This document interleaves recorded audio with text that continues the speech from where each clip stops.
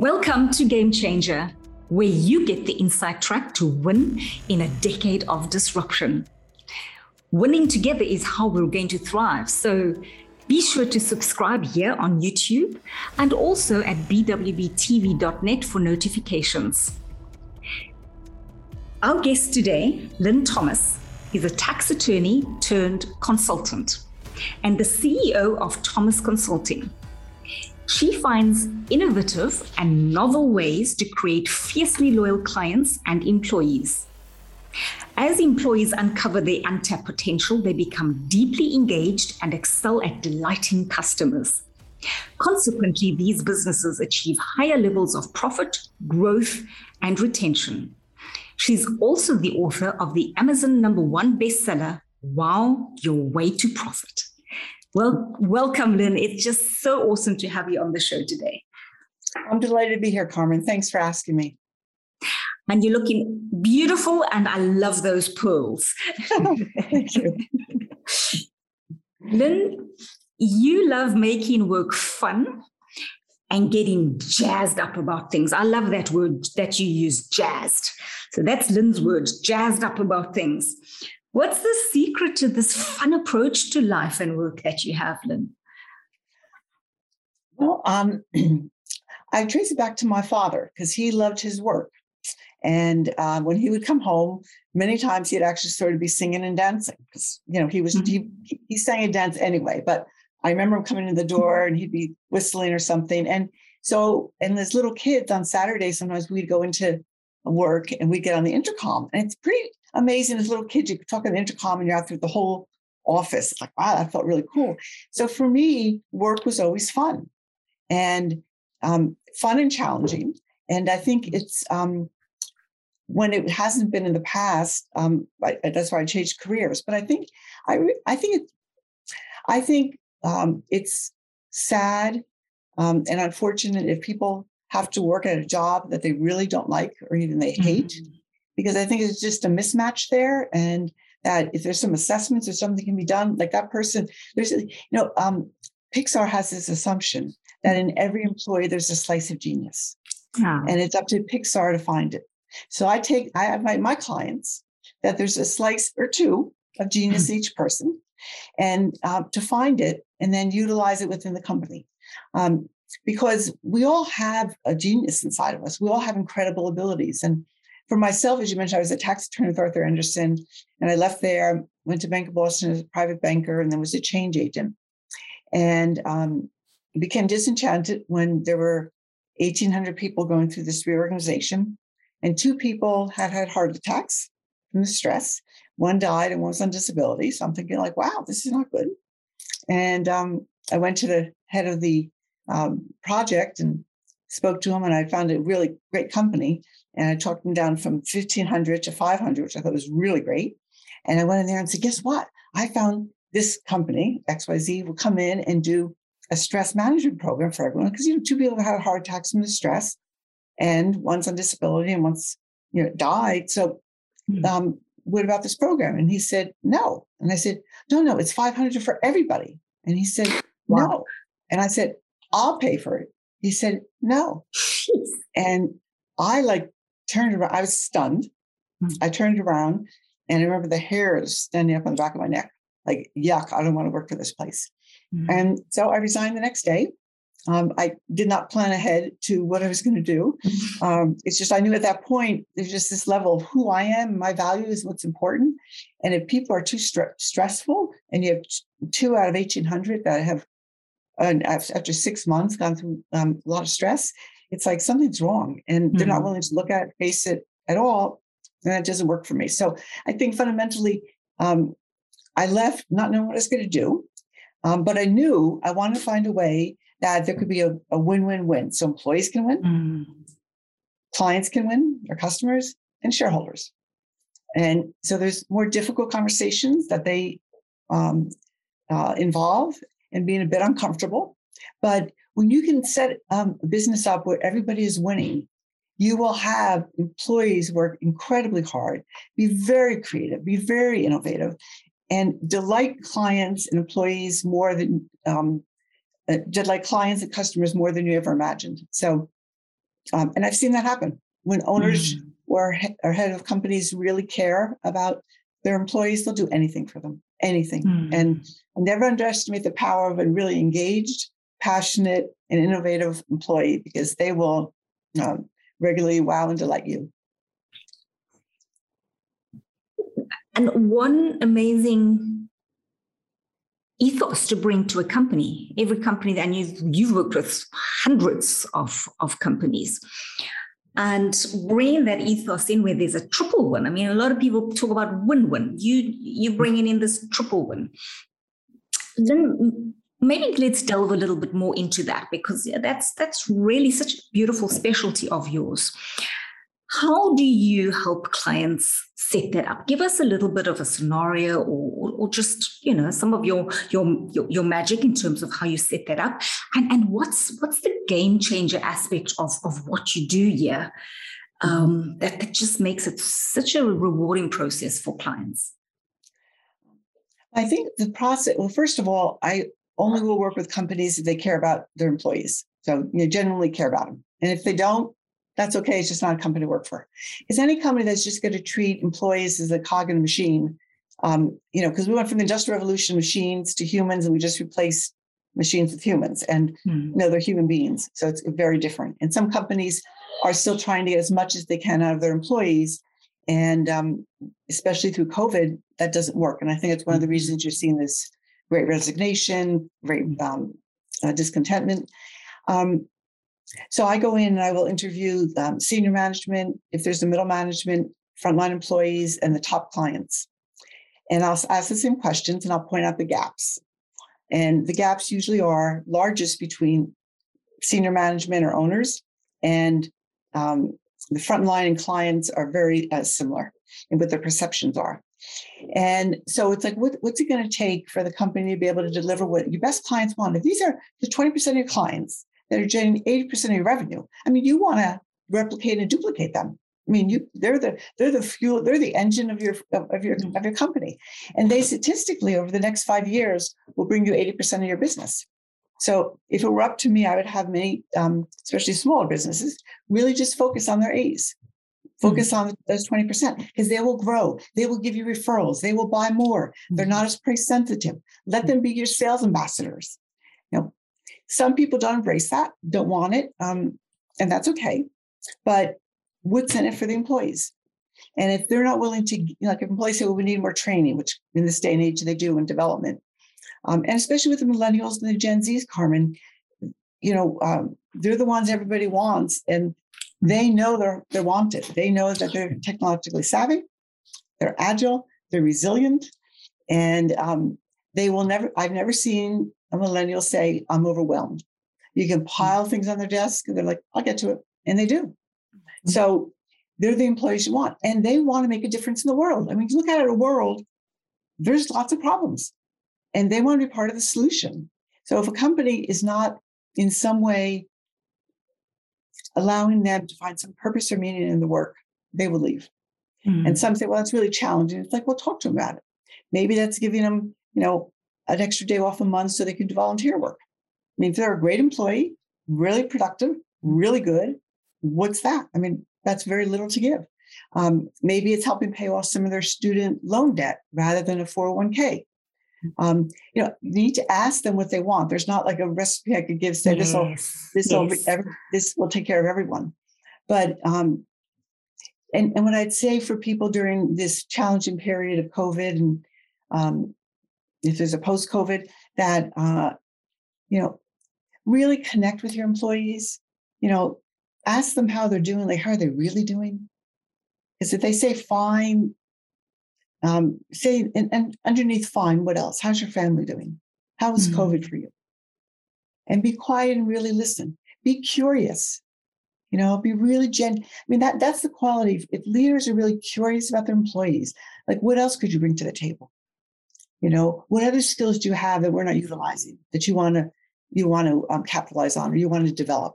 If you're at some point you're going to go to this job, what's your vision for your next job? Where do you want to be? Because they're concerned when they saw the Great Recession and COVID over, will they have a job? 3, 5, 7 years now? Will they be employable? Now, nobody knows, but they want to be on the leading edge of what's ever technologically necessary to have, their skills. So get in a conversation with that. Many of them want customized developmental plans, and you better stick with them. Because if you don't stick with them, they value integrity, honesty, authenticity. And if you promise and don't come through, they'll leave very quickly. And I know some professors have said that they are the most innovative, transformational, and resilient group of people he's ever seen. He says, I have a lot of faith in the future. Yeah. That's nice. That's an amazing statement. Someone from actually was Wharton and then Harvard Business School, they said something very similar. So they said they want to be challenged. They want to make a difference. So. Sure. Lynn, give us an idea of this kind of some of the stats that you see. So when companies are embracing what you've just said, where they're listening, they're engaged, they understand what the employees want. Give us what the game changer outcomes is when a company gets that right. When you get this triple win right, how different is that company? It's human focused. So it's focused on the clients and the employees. And what it looks like is, there's one thing about client retention is that it only takes, if you increase client retention just by 5%, it's not even your top clients, all clients, profits will go up, guaranteed 25 to 95% over 2 to 3 years. Sure. It's a Bain & Company. The reason I think most companies don't follow it is because there's no financials you can pinpoint. So they'll go to revenue, and they'll go to gross sales. But sales are so expensive. So why not focus on your current clients, expand the services they have, cross sales, ask for referrals. 31% of your best clients want to give you referrals. And from the proprietary research we've done, you don't ask. And if you don't ask, they're not going to bend over backwards to give them to you because that's not their job.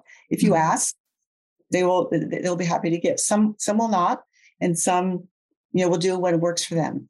But it's having the employees at the table, talking about what will make a difference. So when you get from the top clients what they really want, how are you going to be able to deliver it? Get the employees in and managers to have conversations about, okay, what are we going to change? How are we going to measure that change? Because I want things measured. I'm a tax attorney by training. So bottom line is your bottom line has to go up.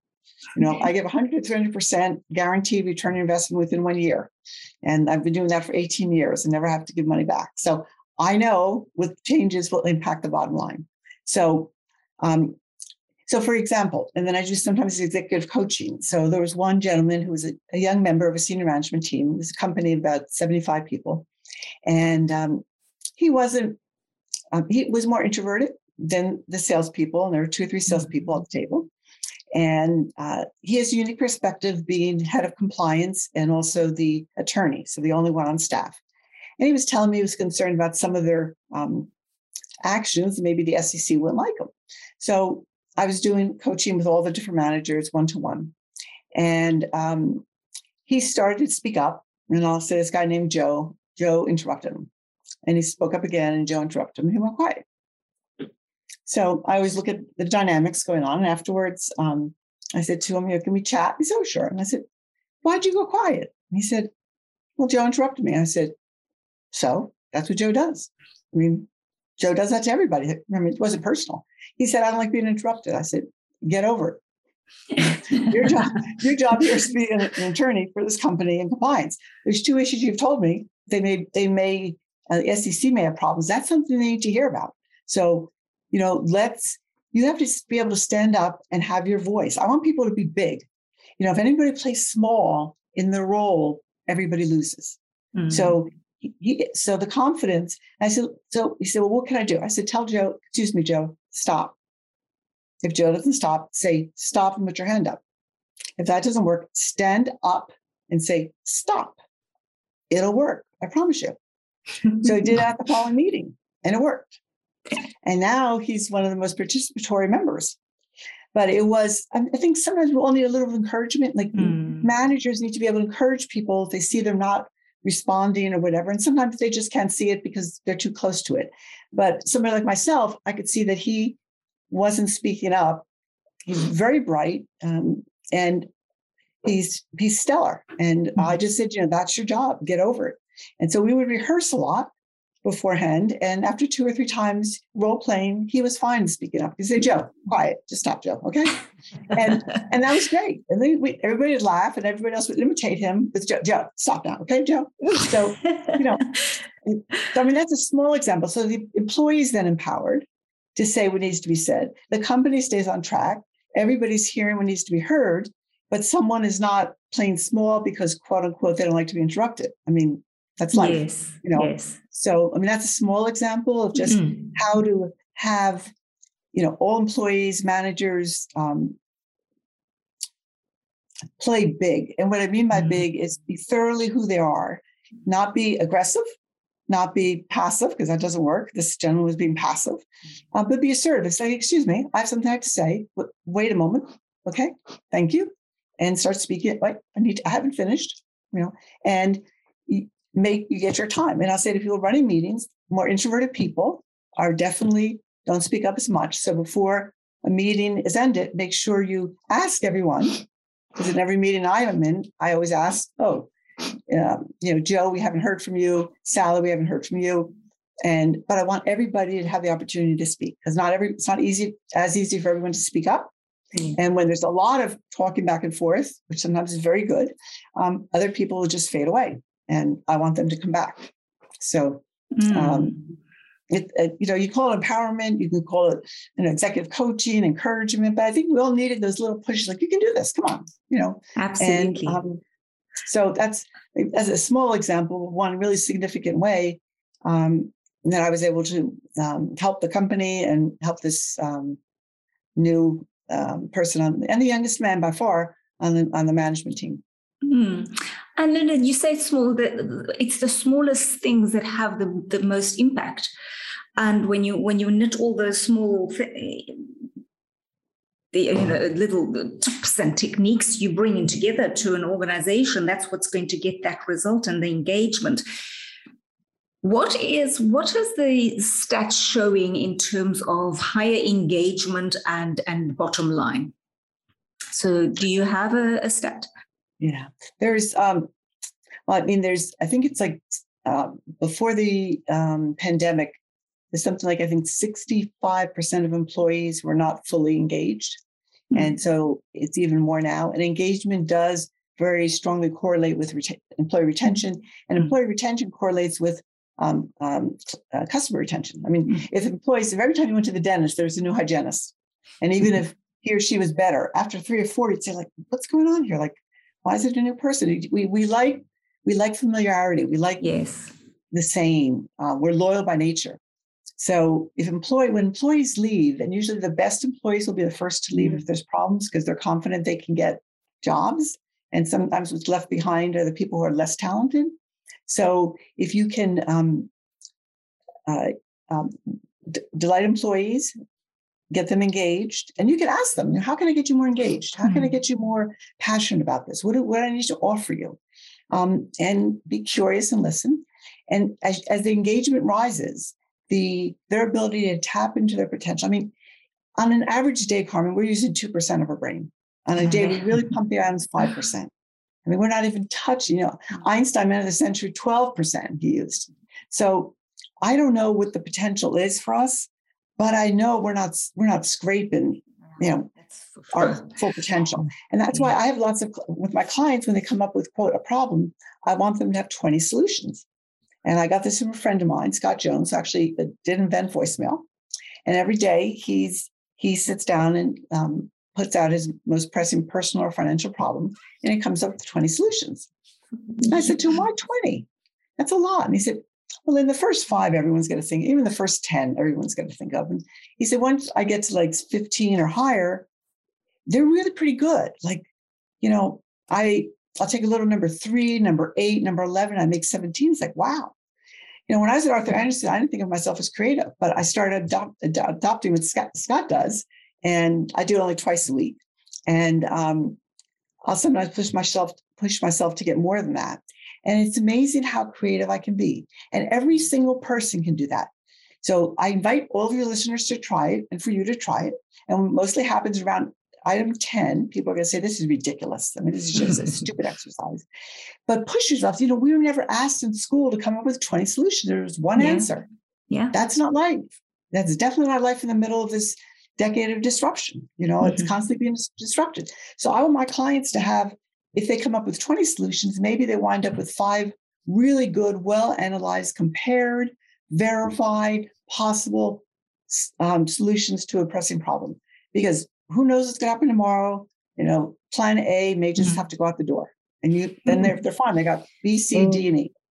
And so some say, like, I'm really demanding. No, I want you to be stellar. I want you to be masters. I want you to be exquisite and extraordinary what you do. I don't want people just to be average. If you want to be average, you can go do whatever you want with other people. I will expect I have high expectations because I know we have huge untapped potential. Why not? And the more you get people to tap into some parts of them, they don't even know that were there, because I didn't know this all creativity was inside me. The more passionate they'll get, the more excited, the more exuberant, the more joyful they'll be. And, that's what keeps people going, moving forward, and challenging, and they come up with new ideas. And I think innovation for some companies did suffer over COVID being remote. And once an idea is generated, to go remote with it is fine. But usually the generation is through social capital and people we sort of know on the periphery. So maybe having people into the office periodically for brainstorming and collaboration may be really wise, or to think of new ideas. But I tell you, in most of the solutions to companies' problems, the frontline people and the customers know. Yeah. If you are courageous enough, ask your top customers, 7 to 10 of them, to be on an advisory council, a client advisory council, and ask them what to do. They will help you more than anybody else, because they want you guys to win, because they love you. You never ask. What a fantastic idea, Lynn. Fantastic idea. And we've done that in our consulting business, and it's mind-blowing what you're saying on both sides, what employees come up with, and how honored they are to share that you even ask them, and clients as well. It's such a beautiful process to include more people, and like you say, what they come up with is mind-blowing. Right. Lynn, let's go a little bit into the situation as it is, because you've got such a really nice, in-depth view of what's going on from an employee perspective and how companies have fared over this last 18 months.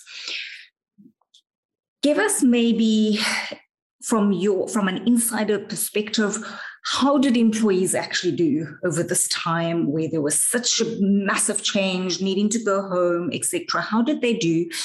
And on the other side, what have companies come up with to actually make this work? So if you could give us those insights, please. I think a statistic I can give that I think speaks volumes is that 36% of employees quit their job during COVID without having another job. Sure. So employers did not understand how difficult it was for the people who left work. Like, they could not do it. So if you have a third of the workforce leaving without a job, which not many people can afford to do or want to do, and during COVID, nobody knew when there'd be a job, but they could not handle it. I mean, there was the stress. Many of them was having kids home, or parents home, or multiple, or just working at home, and it never stopped. I mean, they didn't have the boundaries. I've talked to them a lot about, you have to set up the boundaries, the time. On average, people are working 3 hours more a day. Sure. And it just can sort of, the boundary used to be when you went home, you were home. Now home and work are mushed together, and they're not the boundaries. So they needed to be able to help your employees get the boundaries. Certain times they have to stop, and let them choose when they want to work.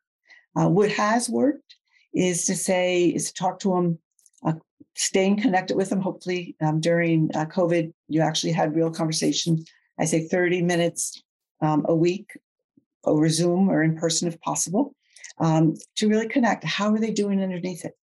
I mean, so what's going on with your family? And your mother, you said she had COVID and she recovered. How's she doing? Does she have any symptoms of the long haul? Are they being addressed to your satisfaction? What can I do to help you? You know, and maybe what it is you give them, you know, a month's worth of dinners for the family and just have it sent. You know, if they're complaining like we don't have time to do X, Y, or Z, or maybe a tutor goes and helps their kids with schoolwork so they don't need to do it. I mean, I don't know what you can offer, but there's lots of solutions to the problems. And just ask them, you know, what can I do to help you? How can I make this easier for you? How can I get your attention focused on work? But I understand there's lots of other pressing issues and problems in your life, but I want to help you be successful. So what do you need from me?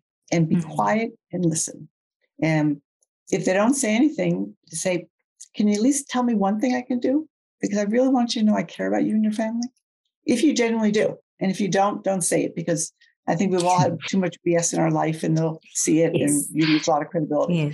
So genuinely really care and they'll tell you and say, what else?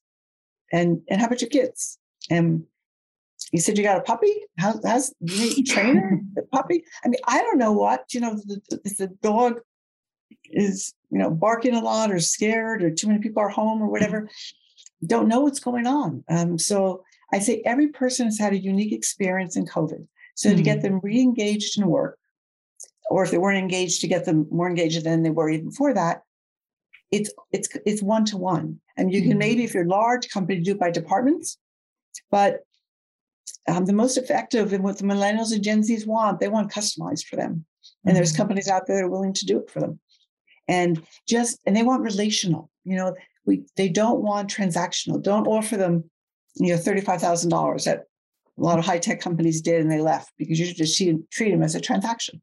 You know, what do they want as a human being? You know, we're human beings, we're not human doings, you know, and we've been human doings for probably too long, in my opinion. And when people are burnt out, the most they could work effectively is 4 hours a day. So if your people are burnt out, and that's why companies did let people go have a week's vacation about 2 or 3 months ago, that was happening because people are burned out a lot. And we never been to this place. We never had our whole, you know, we all did something impossible. Like overnight, we went remote. You know, one of my clients was saying to me, covering that, if we were told we had to do that, we'd still be in the pilot stage. We wouldn't know how to do it. But what happened, it's true, you know, because it's like, well, it's not perfect. It's like, when we had to do it, we all figured out it was a little clumsy, you know, not everybody got the best internet connection and they had to maybe get, you know, even a camera, but they figured it out. We all figured it out. So we were all creative and we made it work. And so know that if your employees could do that, and they all did, and your company, there's a lot you can do that now you think is impossible. So go shoot for the moon. You know, it's like I have this theory that if you draw two concentric circles, a smaller one and a larger one, most of us live in the smaller one, which is the possible world. And what's possible? You know, is it possible to go remote overnight? Oh no, come on. I mean, the whole world. No, that can't happen. Well, we did that. So given we did that, what else is possible for your company? Like, take off the blinders, guys. If someone said, it's not out of the box, there's no box. Yes, exactly. No, there's no box. We have no box. Make your future up or someone else will make it up for you. You know, it's like, what do you want your business to be doing and helping the world, the people, its customers, its employees, its stakeholders in the communities you are? How can you help them? And I would say what the employees or the companies I work with, employees that have really embraced this, it's when they finally were heard and they were asked for input. They want to have input on products and services. They have ideas, guys. They're not even in their department. They want to be heard. So, you know, an employee council, great idea. Get the employees and customers councils together, and oh my gosh, just when they're done, you're going to be blown away what they come up with, because it'll be fantastic. But don't just put them in their little, like, oh, this person is just doing as a system analyst. Maybe that's their skill set, but they're noticing things around. They talk to people. They know what's working, not working. They use the products and services. They work with the customers. They know where the problems are. But if you don't ask them or you don't give them a voice at the table, you're missing out on huge experiences and huge knowledge. And that's where I tap into. I mean, I always say, let me just talk to your top clients and your frontline employees. And 90% of the time, I have to probe under the initial response, because they'll say, something like, Well, they're very professional. This actually happened with me at Bank of Boston Private Banking. We had a survey back where they said we had to be more professional. And I interpreted that to be being out of the client's place of business. My colleague Carol did the opposite and said, we're available when they call.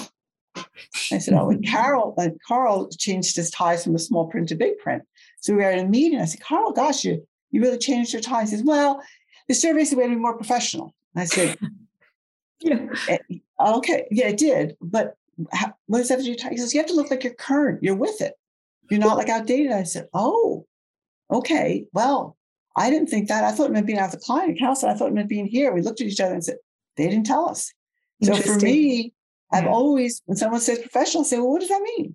Mm-hmm. Because I don't know what that means.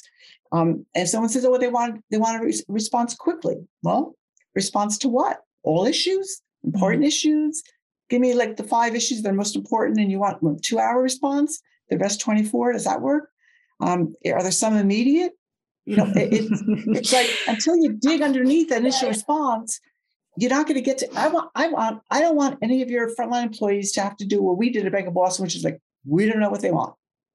We are eager beaver to do it, but the company did not dig underneath the initial response. That's why surveys don't work. You need to have interviews because you have to keep asking. So tell me. So professional means, let's say it means being accessible. So what does that mean in this day and age? You want to text them, you want to call them, you want them on Zoom, you want them in person. I want to at least get a response. So texting would be fine. Okay. And that's accessible. What if they can't give you what you need then? Well, at least if they tell me when they can do it. So I'm not sitting here waiting and wondering, that's fine. Even if it's the next day, but I want to hear they heard me and they're going to get something to me at a time deadline. Okay. So that's professional. What else? Well, they've been around the block a few times. They're not newbies. Okay. So what does that mean? In business, certain amount of years, in this industry, does it matter? Well, they speak from experience. They don't just say, oh, I've never done that before. And I don't want to be the brand new client. So as you dig down, you'll find all these other expectations that are unspoken, which they're not going to mention because you're not asking the right questions and digging in. It's gold what you're sharing with us, Lynn, and it just shows you that the communication is the glue that holds everything together.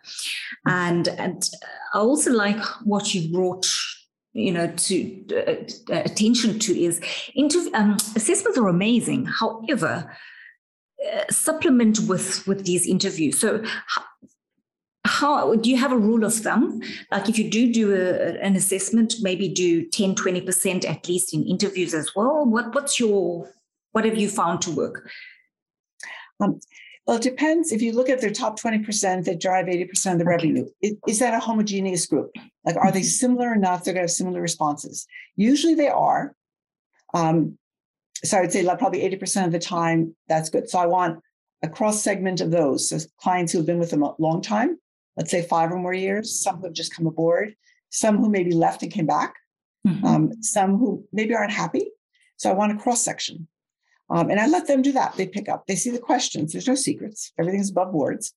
So yeah, I'd least like to get, I like more. I like 20% to get, 20% of these 20%. I will know when I've focused on it because I'll hear patterns. And once I get to that and that's been affirmed, I can stop the interviewing because I know I have what I need. So usually I don't have to interview them all, but there are times when they're more heterogeneous than the clients thought. And so I need more responses. And the same thing with employees. I'll say, give me employees who are not happy, who've changed departments, who've been here a long time, just came. It came back. If they're a former employer, you got them back. Just left. I like to be employees that just left. I want a variety. I want as varied. And if you can throw culture in there, ethnicity, religion, race, whatever you want to throw in, the more diverse, the better, by far. And so same questions I ask employees, as I ask clients, as I ask management. They're exactly the same. And then I will come back and show them the gaps. And where are the gaps? And what gaps are important? And in my book, whatever the clients say they want and is important, I really respect managers and people who own the company and that.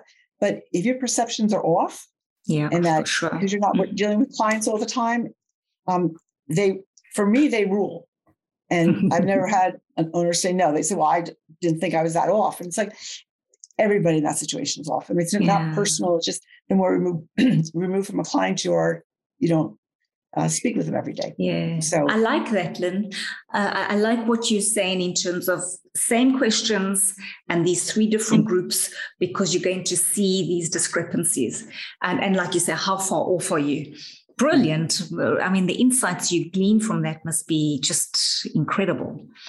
So, Lynn, on the Game Changer show, we talk about whiz bombs. Mm-hmm. I'd love you to share a powerful success insight that would be of value to our listeners, please. Well, I'll tell two stories. The first is about Tom Peters, who I highly respect, and I've seen him in person a few times. And one time, many years ago, he said, you know what the problem is with corporate America? He says, if you go to work the same way every day, and you go to lunch with the same people, and you go home the same way, and you eat more or less the same meals, either at home or restaurants, and on the weekends, you more or less repeat the same thing with the same people in the same restaurants and the same movie theaters, where the heck are you supposed to get new ideas? I was like, it's called lying in flash of the obvious. So he said, when I go to the airport, I pick up magazines I know nothing about. You all pick up magazines you know something about, and you reinforce the same ideas over and over. He said, also the problem with corporate America, it's white men who went to the same business schools, had the same professors and the same textbooks. You need new ideas. The way to do it, do things uncomfortable. Go a different route to work. Eat with different people. Eat with your left hand and your right hand. Mix it up. And I took that from Tom Peters, and I do at least 2 things uncomfortable every day, but I've been doing these for 30 years. And my friend Scott Jones, the inventor of voicemail, he does 10 things uncomfortable every day. Wow. And he gets a new patent every 2 years based on is it comfortable. So what happens when you're uncomfortable? I think if you are not uncomfortable in your job, you are not growing. Okay? You are falling behind. Because you need to be on the leading edge of whatever your business is doing and your skill set. And because everything is changing, we're in the VUCA times with the volatile, uncertain, complex or complicated and ambiguous. And so there's too many variables that are out of our control. So to be able to be flexible and to be able to pivot is really important. So I think, that's one is purposely do things uncomfortable. And if it's eating with, a different hand, that's, pretty simple. But think of wacky things. I mean, just wacky.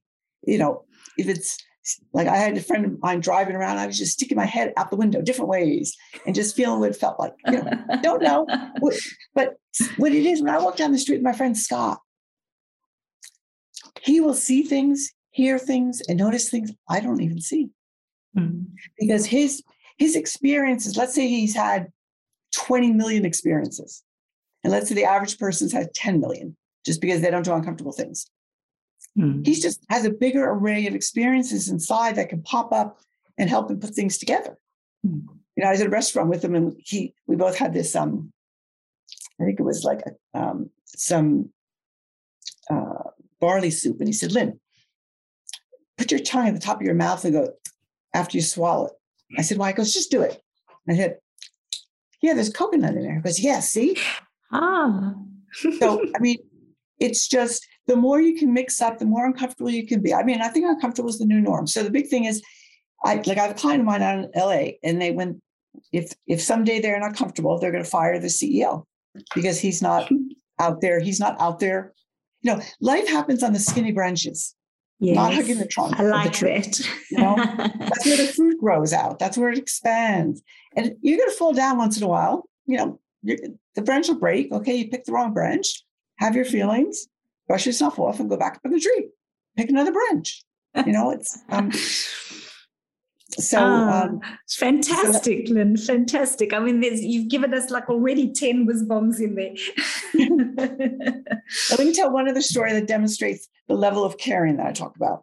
So I was leaving Charlotte, North Carolina on a flight back to Boston. And it was an early morning flight. And the guy next to me asked me what I did. And I told him, he said, I got a great story for you.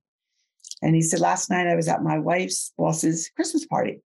And we were forecasted this morning to get ice. And we don't know how to drive on ice. And I was telling him that I was going to drive myself to the airport. And he said, no, you're not. He said, you mean too much to that woman and those kids. He goes, my chauffeur's going to pick you up. We don't know how to drive on ice. And he said to me, he goes, my wife cannot quit that company ever. I mean, that says it. We don't all have chauffeurs to be able to disperse and help, but we can help in little ways or even big ways. But and the most powerful thing is the employee has to know you really care. And if you can care about them and their family, you'll have them hooked for like forever. Because as that man said, I'm sure his wife has never left that company. That is so powerful. I still get goosebumps when I think about that. It's like, you're not going. We don't know how to drive on ice. And it's true, they don't. They have ice like maybe once every 2 or 3 years. So he spoke volumes very simply. No, you're not doing that. And the reason, you're too valuable to that woman and your 2 children. That's incredible. Yeah, sure. That always gets me. Powerful stories, Lynn. Wow. Then let's look a little bit into the future. What do you think is the scariest and most exciting disruptions coming up? Well, I think the workplace for sure, because I think that's permanently been disrupted for employees, employers, and the workplace itself. Like, what's the workplace of the future? It's anybody's guess. And there'll be many workplaces, I think. And then to be able to create teams, functional teams, if it's hybrid, et cetera, I think that'll be challenging. And also fun to do. I mean, if you want people to come in the office, give them a reason to come in. Give them food. Food always brings people in. Have them bring, catered lunches, catered breakfasts, whatever, if you need them to be in the office. I think permanently we're going to buy much more online. So if there's, I think restaurants, retail will be definitely hurt by that. And I think, many companies are assuming their client needs have stayed the same. They haven't. So to have your clients interviewed, if it's myself, somebody else, whatever, but just like your employees are different because of COVID, your clients are different. And I think many companies are going to make the assumption that they need the same as before. So if they really like ABC, we'll give them ABC. I think it's a little too risky with your top clients because somebody else, your competitors will figure out their needs have changed also because all of our needs have changed in different ways. So I think that could be a big miss for a lot of companies. And as employees leave, clients will sometimes follow. So keep those employees. Many they'll follow the people. And I've interviewed a lot of former clients, and they will. Why did you leave? Oh, because Mary left, and we're loyal to Mary. Now, in my book, Mary did not represent the agency or the company well enough because it shouldn't have been about her. But if it's about her, and then for some former customers, and I've interviewed a few. One gentleman sticks in my mind when I said, "What could they do to get you back?" He said, "Call me. Haven't heard from them." Wow. And the grass is not always greener on the other side. Yes. Your former customers want to save face. They're not going to come back crawling and begging. And this particular person did not. He said, "I'm not going to call him." He left. I'm like, put your ego aside. $125,000 a year. Call. Now I'm standing there. Call. It's like, "No, I don't want to call him." It's like, "Oh my God, will you please just let?" It's not ego, okay? He left. He's not happy where he is. He just wants you to call and he'll come back, okay? Sure. So Lynn, that's a poll you've just handed out. 36% of people quit their jobs. 36% of people out there may not have got other things or gone into entrepreneurship. So any employer looking for good people, or even current employers, like you say, phone up those people that have left you. Right. Brilliant. Absolutely. Wow. For them to come back, if they're really good and you listen to them and ask why did they quit, and you're able to change those circumstances or whatever, have them come back. And the same thing with former clients. I don't know why salespeople don't call up former clients. They're twice as likely to come back as a brand new client. Exactly. But, sort of like our habits, our habits create us, as opposed to thinking, well, why don't I just plug up the bucket that's leaking customers and I'll have more customers? Exactly. So, it's like, don't be trying to fill it real quickly because that's real expensive. Plug up the holes. I love your thinking, Lynn. So, Lynn, if you could give your best advice to employers right now in this really turbulent decade, or let's not even look at the decade ahead, right now, what would your advice be to start and stop right now in this realm of retention and engagement? I'd go back to interviewing your top clients. Okay, that's the start. I think that because if they're 80% of your revenue now, and they're going to be 80% of the sources of referrals for the next 5 years, they're vitally important. The lifetime value of them is enormous. Of referrals, cross sales, positive word of mouth advertising, helping you with issues of problems of the company. To really focus on making sure you're delighting and that they're fiercely loyal. So that, I think, that's what I'm concerned a lot of people will miss. I'm trying to think, what was the other thing you said? The stop. What needs to stop? Well, I think something to start is every day, every employee needs to have an innovative idea. Innovation has been sort of parceled out to certain creative types or people who come up with it. No, everybody's creative. Come up with 20 solutions. You won't like me. It'll annoy you. Fine. Just force yourself. You'll do it, and you'll be amazed. And I said, when Bank of Boston do this, and he said before, he goes, "Listen, I'm not creative. I've never been creative. I'm not going to be creative." I said, "That's fine. If after this you don't feel creative, that's fine." He kept me. He goes, "I am really creative. I never knew that." He said, "It's unbelievable. Well, you want to hear what I came up with? Look at these." And I was like, "That's fantastic." And it was great. And he was an older man. And, he's like, "Gosh, this is like really mind blowing. I didn't think I had it in me." So I don't think you stop that, because some people say, "Well, that's not my job." No, your job is always to find ways to improve the company. Yes. All areas of the company, which you come up with, especially your own area. But we also have perceptions of what's happening in other areas. We hear about it. So that I don't think should ever stop. There's too much pressure on the people who are supposed to come up with new innovative ideas or products or services or revenue streams.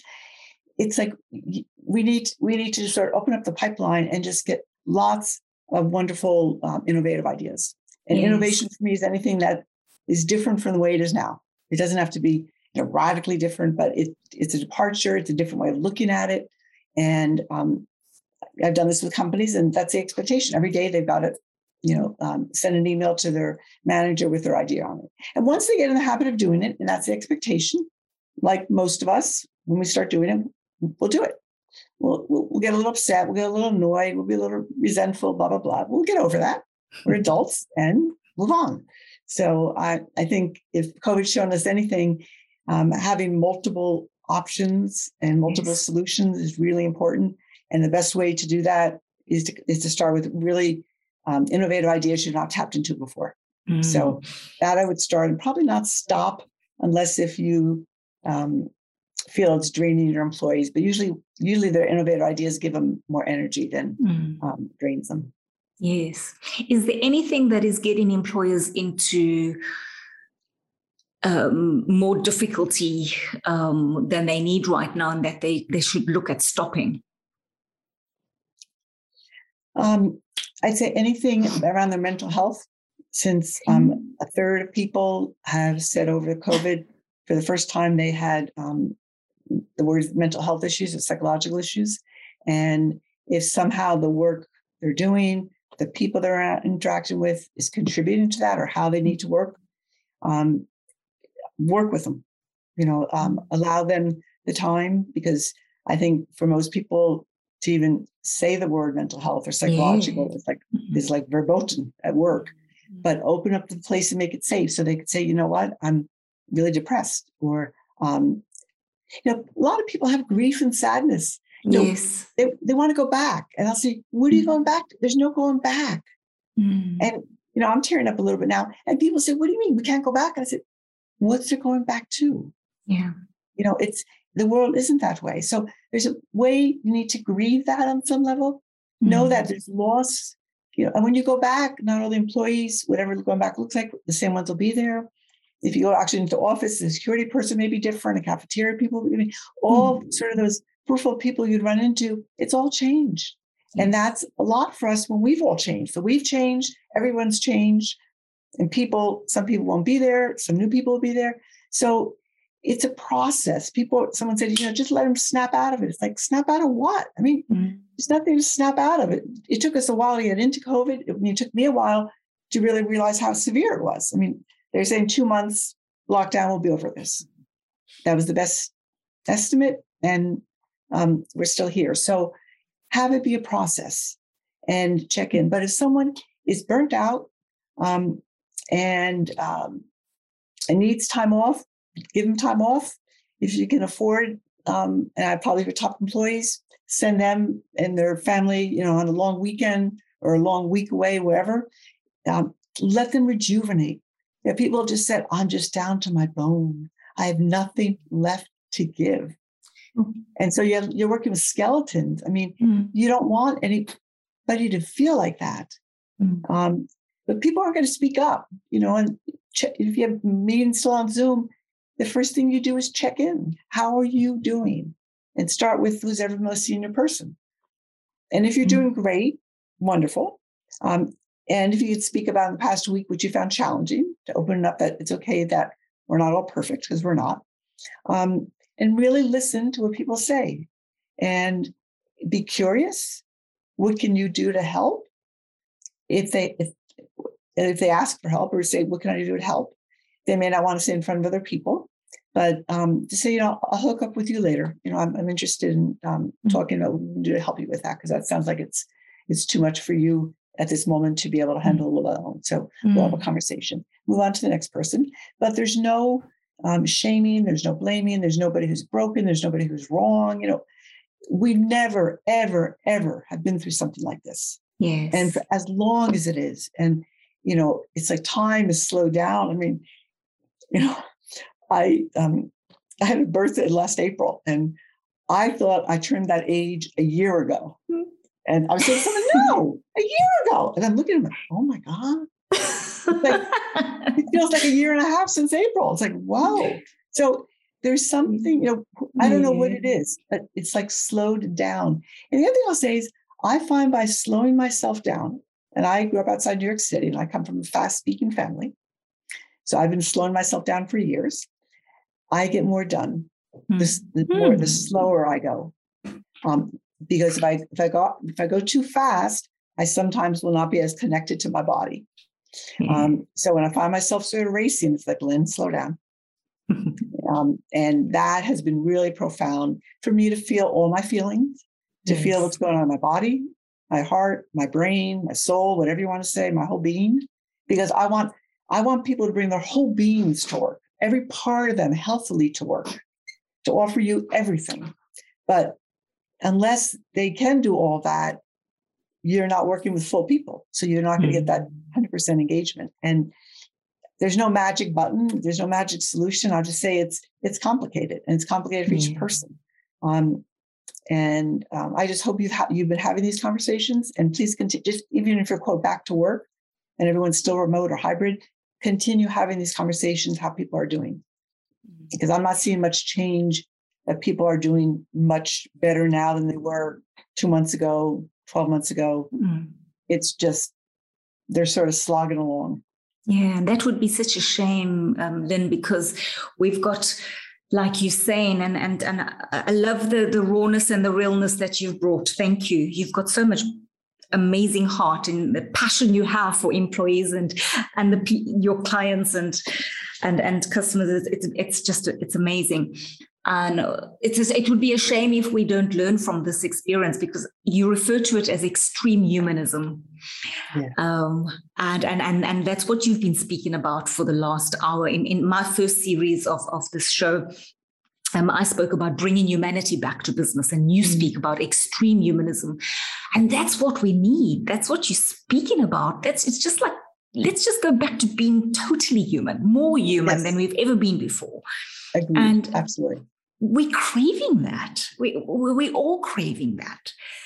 And we're craving, I mean, there's disconnects all around. Yes, there were disconnects before COVID with, some employees not being that engaged with what management perceives to be important, with clients, with employees. You throw COVID in and everything's sort of thrown up, and how it's coming down, it's still coming down. So I think if you take care of your employees, the simplest thing, and you really take care of them, like that gentleman, with the Christmas party. Yes. I have seen employees drive through hurricanes and blizzards to get to work to take care of clients because their manager or the owner or whomever is in charge says, I have your back. You do whatever necessary. I trust you. I will be there for you. And whatever you need to stay at the top of your game, you tell me, and I'll give you what you need. So if you empower people and you trust them and you get the obstacles out of the way, they will do things that you never thought possible in your company. But the first sign of you're not trusting them, not believing in them, they'll pull back. And so they have to be trained well because they have to do things well. They may make a mistake, but what's a mistake versus what's an egregious error and how to respond to those, and keep moving forward. If everyone's moving forward, you're creating the future as opposed to sort of hanging back and, well, let's just see how things go. There's nothing to see. This is what we are now. I don't think it's going to be that much different, 2 months, 6 months, hopefully a year from now it will be. But, we've got a time, at least here, a time going on where not much is going to change. There's nothing to wait for. Make your plans and keep them fluid and flexible and move forward. And let them know, this is fluid. I had some companies where they wanted half the people back in the office, the salespeople and some customer service people. And then they said, it's not working for them to come in every day. So they're going to be there twice a week. And during those 2 days, if other people wanted to come in, that would be great. So to just meet people, connect, whatever. And that was wonderful. And they changed the whole lobby where they put it. So there were couches and glass tables that come up with their computers on and sockets. So they just hang out there and chat. They gave them all their food. Everybody was coming in. It was like, oh, wow, it's like a party. Make it be a party. People are hungry for connection. Yes. People are hungry to see humans again, to be able to touch them on some point and not be afraid we're going to get some horrible disease from them or that. And, if they're disconnected from each other, their fellow employees, they're disconnected from the company, disconnected from owners or shareholders or their values, why go back? I mean, so give them a reason to come back to your company and to come into work if that's part of what you want. But let them know it's fluid. You're open to their feedback and make that part of meetings. How's this working out for everybody? Is it is it flexible enough? They don't want to be told where they have to work and the hours they have to work. Yes. If they can get their job done, millennials can usually get done in 4 to 6 hours, or most other people can get done in 8 or more hours. I mean, they're incredibly efficient and productive. They can leave. Yeah, why not? Why sit around? Right? Why sit around? A third of them have another job on the side. I mean, they're a business of their own. A third. So and that's okay. It's perfect. Just let it be. Let it be. Let it be. It's not a threat. They're exploring something else. If it's better for them and you give them a launching pad where they can go off, they'll be indebted to you forever. I mean, people say, we don't want to train them because they'll leave. If they leave, you get positive word of mouth advertising for life. If you don't invest in them, then you wind up with, not talented, frustrated, insecure, not confident employees. I mean, you don't want those. Nah, absolutely. They're not going to take you. They're not going to make your company be stellar and fantastic and be like a leading brand. I mean, be excellent. You be the best. They go for the gold standard. That's what's exciting. That's what's jazzy. That's what's fun. Coming in second is not fun. I mean, no, for sure not. It's like you want to be the best. Oh, and little everything that you're speaking about, I mean, it's actually quite simple because right now in the world that we're in, Yes, there is so many bling and amazing and metaverses even coming up onto the horizon. But actually what people want is the human stuff. They want the connection. They want the communication. So to be stellar right now is not even that difficult. We've just actually got to just open up, go the extra mile to just listen. And like you keep saying, well, ask the question, keep quiet. Deeply listen. Yes. Deeply listen. Deeply listen. And also, I know a lot of owners of businesses are selling. And the key reason is what I've been told by many people in mergers and acquisitions is they can't take any more people problems, especially the turnover. Sure. And so if that's an issue, call me. I can probably in 2 or 3 months coach you into being a really, really good leader. We all need leaders. We all need leaders. And you can be a leader. I don't care. I've dealt with people who are extremely introverted, extremely intelligent, have no social skills. And they are, if you're coachable and you want to, it has to be, you have to want to. I can help you do that. And if you want to sell, you can sell. But when I heard that, I was like, really? I mean, there's resources out there. It's like, no, they're just tired. Yeah. And the millennials can be difficult. But you know what? They're the future. They are. Millennials and Gen Z will be 75% of the workforce in 2030.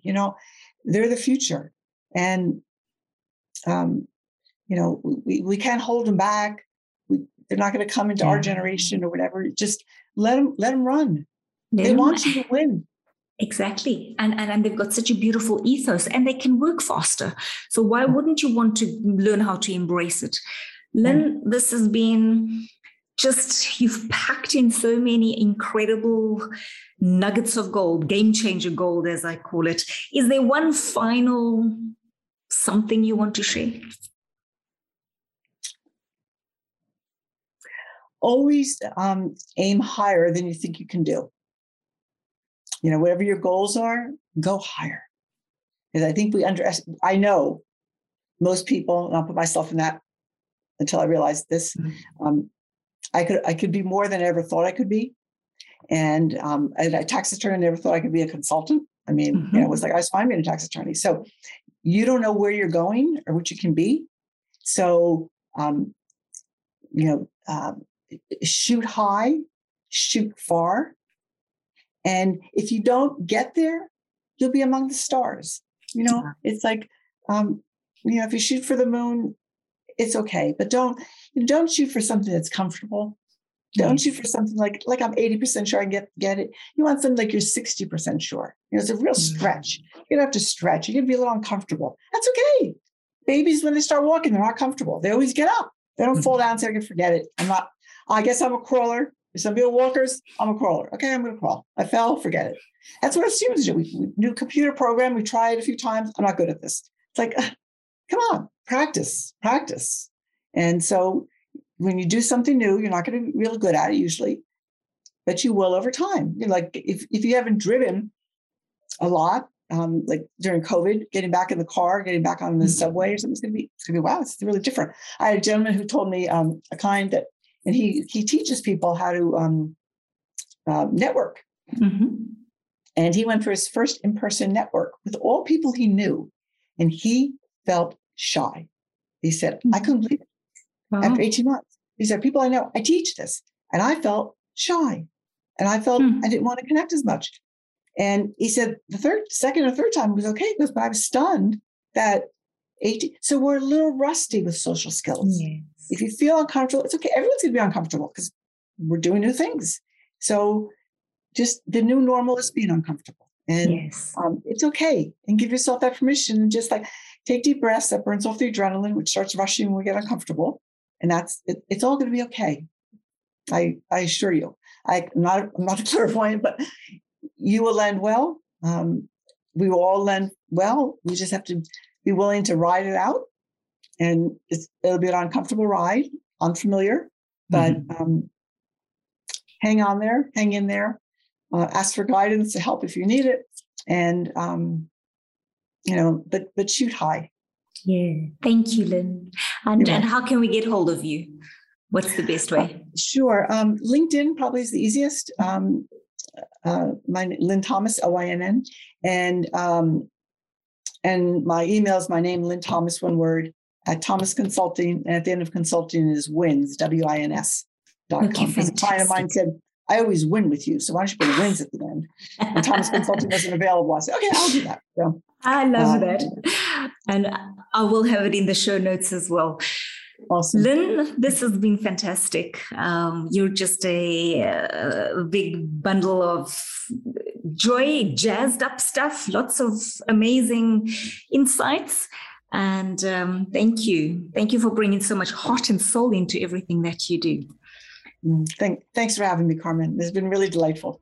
It's an absolute pleasure, Lynn. And to our Game Changer family, thank you for being here with us today.